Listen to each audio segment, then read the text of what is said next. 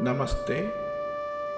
I am Dr. Raghunath Jahagirdar, researcher, editor, and translator of Vedas.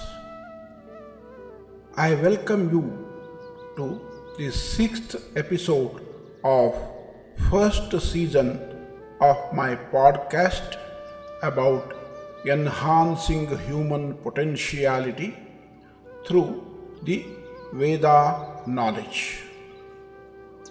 In this episode, I will be talking about Indra, the Lord of Mind. Rigveda has about 2500 mantras dedicated to the god Indra out of the total of 10,552 mantras. Indra can be understood only if we study all of them or most of them and meditate on them. To identify Indra in the Veda, with his namesake appearing in Ramayana or Purana, is a great mistake. Indra in the Veda is quite different from Indra in the Purana. Indra in the Veda is a benevolent cosmic force whose goal is to help human beings in attaining all-round perfection both individually and in society. The greatness of Indra is mentioned explicitly in several Upanishads also. Indra, the Lord of Divine Mind, helps human beings develop the abilities for mental formation and associated actions. Indra is primarily the deity who gives the appropriate knowledge to human beings so that they can perform all their actions. Actions are not limited to those on the physical plane, that is, those done with our hands, legs, mouth, etc. They include the actions done at inner levels also, the inner vital, inner physical, etc.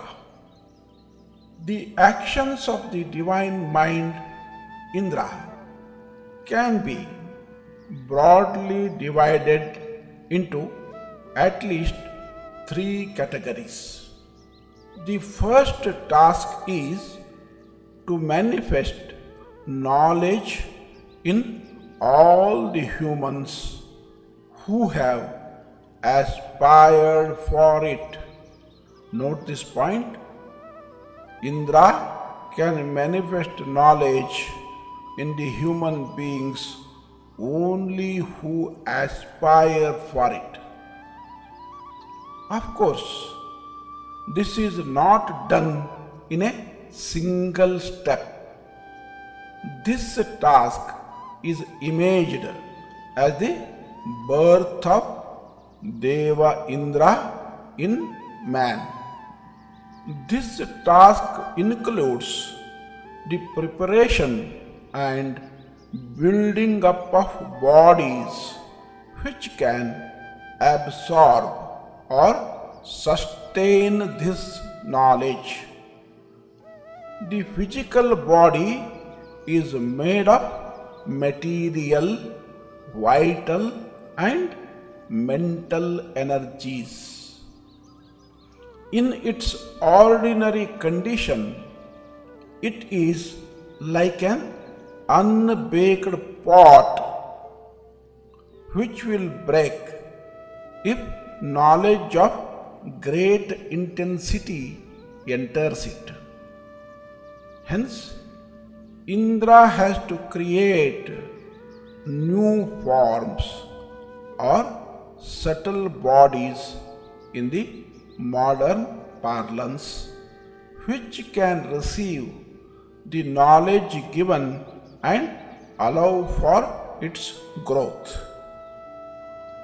The second task of Indra is to help the human beings towards the goal of all-sided perfection, that is, perfection in the physical, vital and mental realms, perfection and harmony in interpersonal relations and in the society at large, etc. The third task of Indra is to offer protection for individuals from the hostile forces. The existence of these non-human forces operated by non-human typal beings is not a surprise for anyone who has developed an inner life of sufficient depth. These hostile forces are the forces of falsehood which conceal the truth or divide the truth into mutually opposite chunks. The forces which tend to stop the flow of consciousness, etc. Hence, Indra battles the demonic forces led by Vrutra, the concealer or terror. Vrutra and his followers or the associates operate not only at a cosmic level but also in the inner life of every individual. Hence, Indra has to secure victory against Vrutra, the demon in each individual. It should be emphasized that Vrutra is not a human being or a Rakshasa. In the first mandala, the fourth sukta addresses Indra. This sukta 1.4, containing 10 mantras, is the first in the Rig Veda devoted entirely to Indra. Consequently, it summarizes some of the key qualities of Indra, the master of luminous mind. The Rishi invokes Indra in the process of offering of Soma for obtaining the growth of the Indra power in the Rishi or the human aspirant. The mantra is like this: Surupakritnam utaye Sudughamiva goduhe Juhumasi Devi Devi. The meaning: O fashioner of perfect forms, every day we call you for your growth in us, like a milkmaid calls a well-yielding milch cow. Here, the Rishi prays for the growth of the powers of Indra, such as the divine intelligence in himself.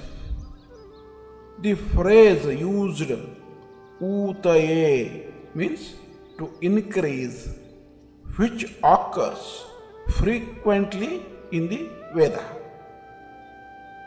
In other suktas, the seer calls upon Indra to plant a seed of his power in himself, so that the seed continuously grow into a full-fledged plant of his power. Here, Sudughamiva Goduhe. Go stands for the animal cow as well as the ray of spiritual light. Throughout the Veda, the word go occurs several times, and every time it occurs, the meaning would be a ray of spiritual light. Similarly, Sudugham stands for milk and the product of knowledge. Sudughamiva Goduhe. Utaye. This word Utaye is derived from Au, meaning increase everywhere. Even though occasionally the meaning of protection is also possible. The increase refers to the Indra power of knowledge and not to any physical wealth. Surupa Krutnu. Krutnu means a doer or a craftsman. Krutnu means the fashioner of perfect forms, particularly fashioner of perfect thought forms. Recall that Indra is the master of the luminous mind. Without the nervous obstructions, the characteristic of the human mind. Hence, Indra creates perfect thought forms which are later transformed into material objects. With this, I would like to conclude this episode. In the next episode, I will be talking about some more mantras in the fourth sukta of the first mandala Rigveda, which are addressed to Indra Deva. Namaste. Thank you.